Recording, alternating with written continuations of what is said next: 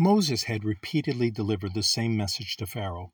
Thus saith Hashem, let my people go. After the 9th plague, the plague of darkness, Pharaoh agreed to let us go, but he demanded that our flocks and herds remain in Egypt. In Exodus chapter 10, verse 26, Moses replied, Our cattle also shall go with us. There shall not a hoof be left behind. For thereof must we take to serve Yahweh our God, and we know not with what we must serve the Lord, until we come thither.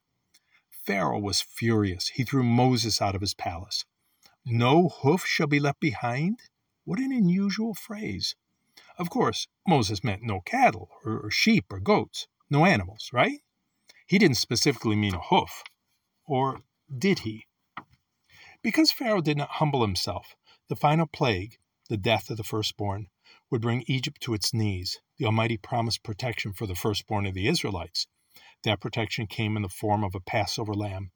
God gave very specific instructions for the preparation of that lamb. The instructions include the following in Exodus chapter 12, verses 8 through 10. And they shall eat the flesh in that night, roast with fire and unleavened bread, and with bitter herbs shall they eat it. Eat not of it raw, nor sodden it all with water, but roast with fire, his head with its legs, and with the entrails thereof. And ye shall let nothing of it remain until the morning, and that which remaineth of it until the morning ye shall burn with fire. Leave nothing to the morning, whatever remains, burn with fire.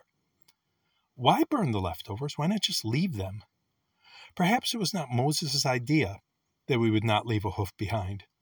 The Almighty commanded us we burn any part of the Passover lamb that we did not eat, any part, including the hooves.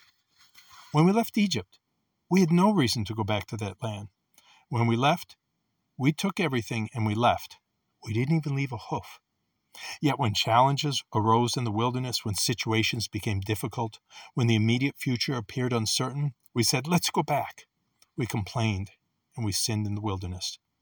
All these things happened to us as examples. They were examples for us to understand ourselves and our situation centuries later. When we left our old lives of slavery to sin, when we started our journey following the Lord, we did not leave behind anything that was of real lasting value. We have to remember, we left nothing behind there, not even a hoof.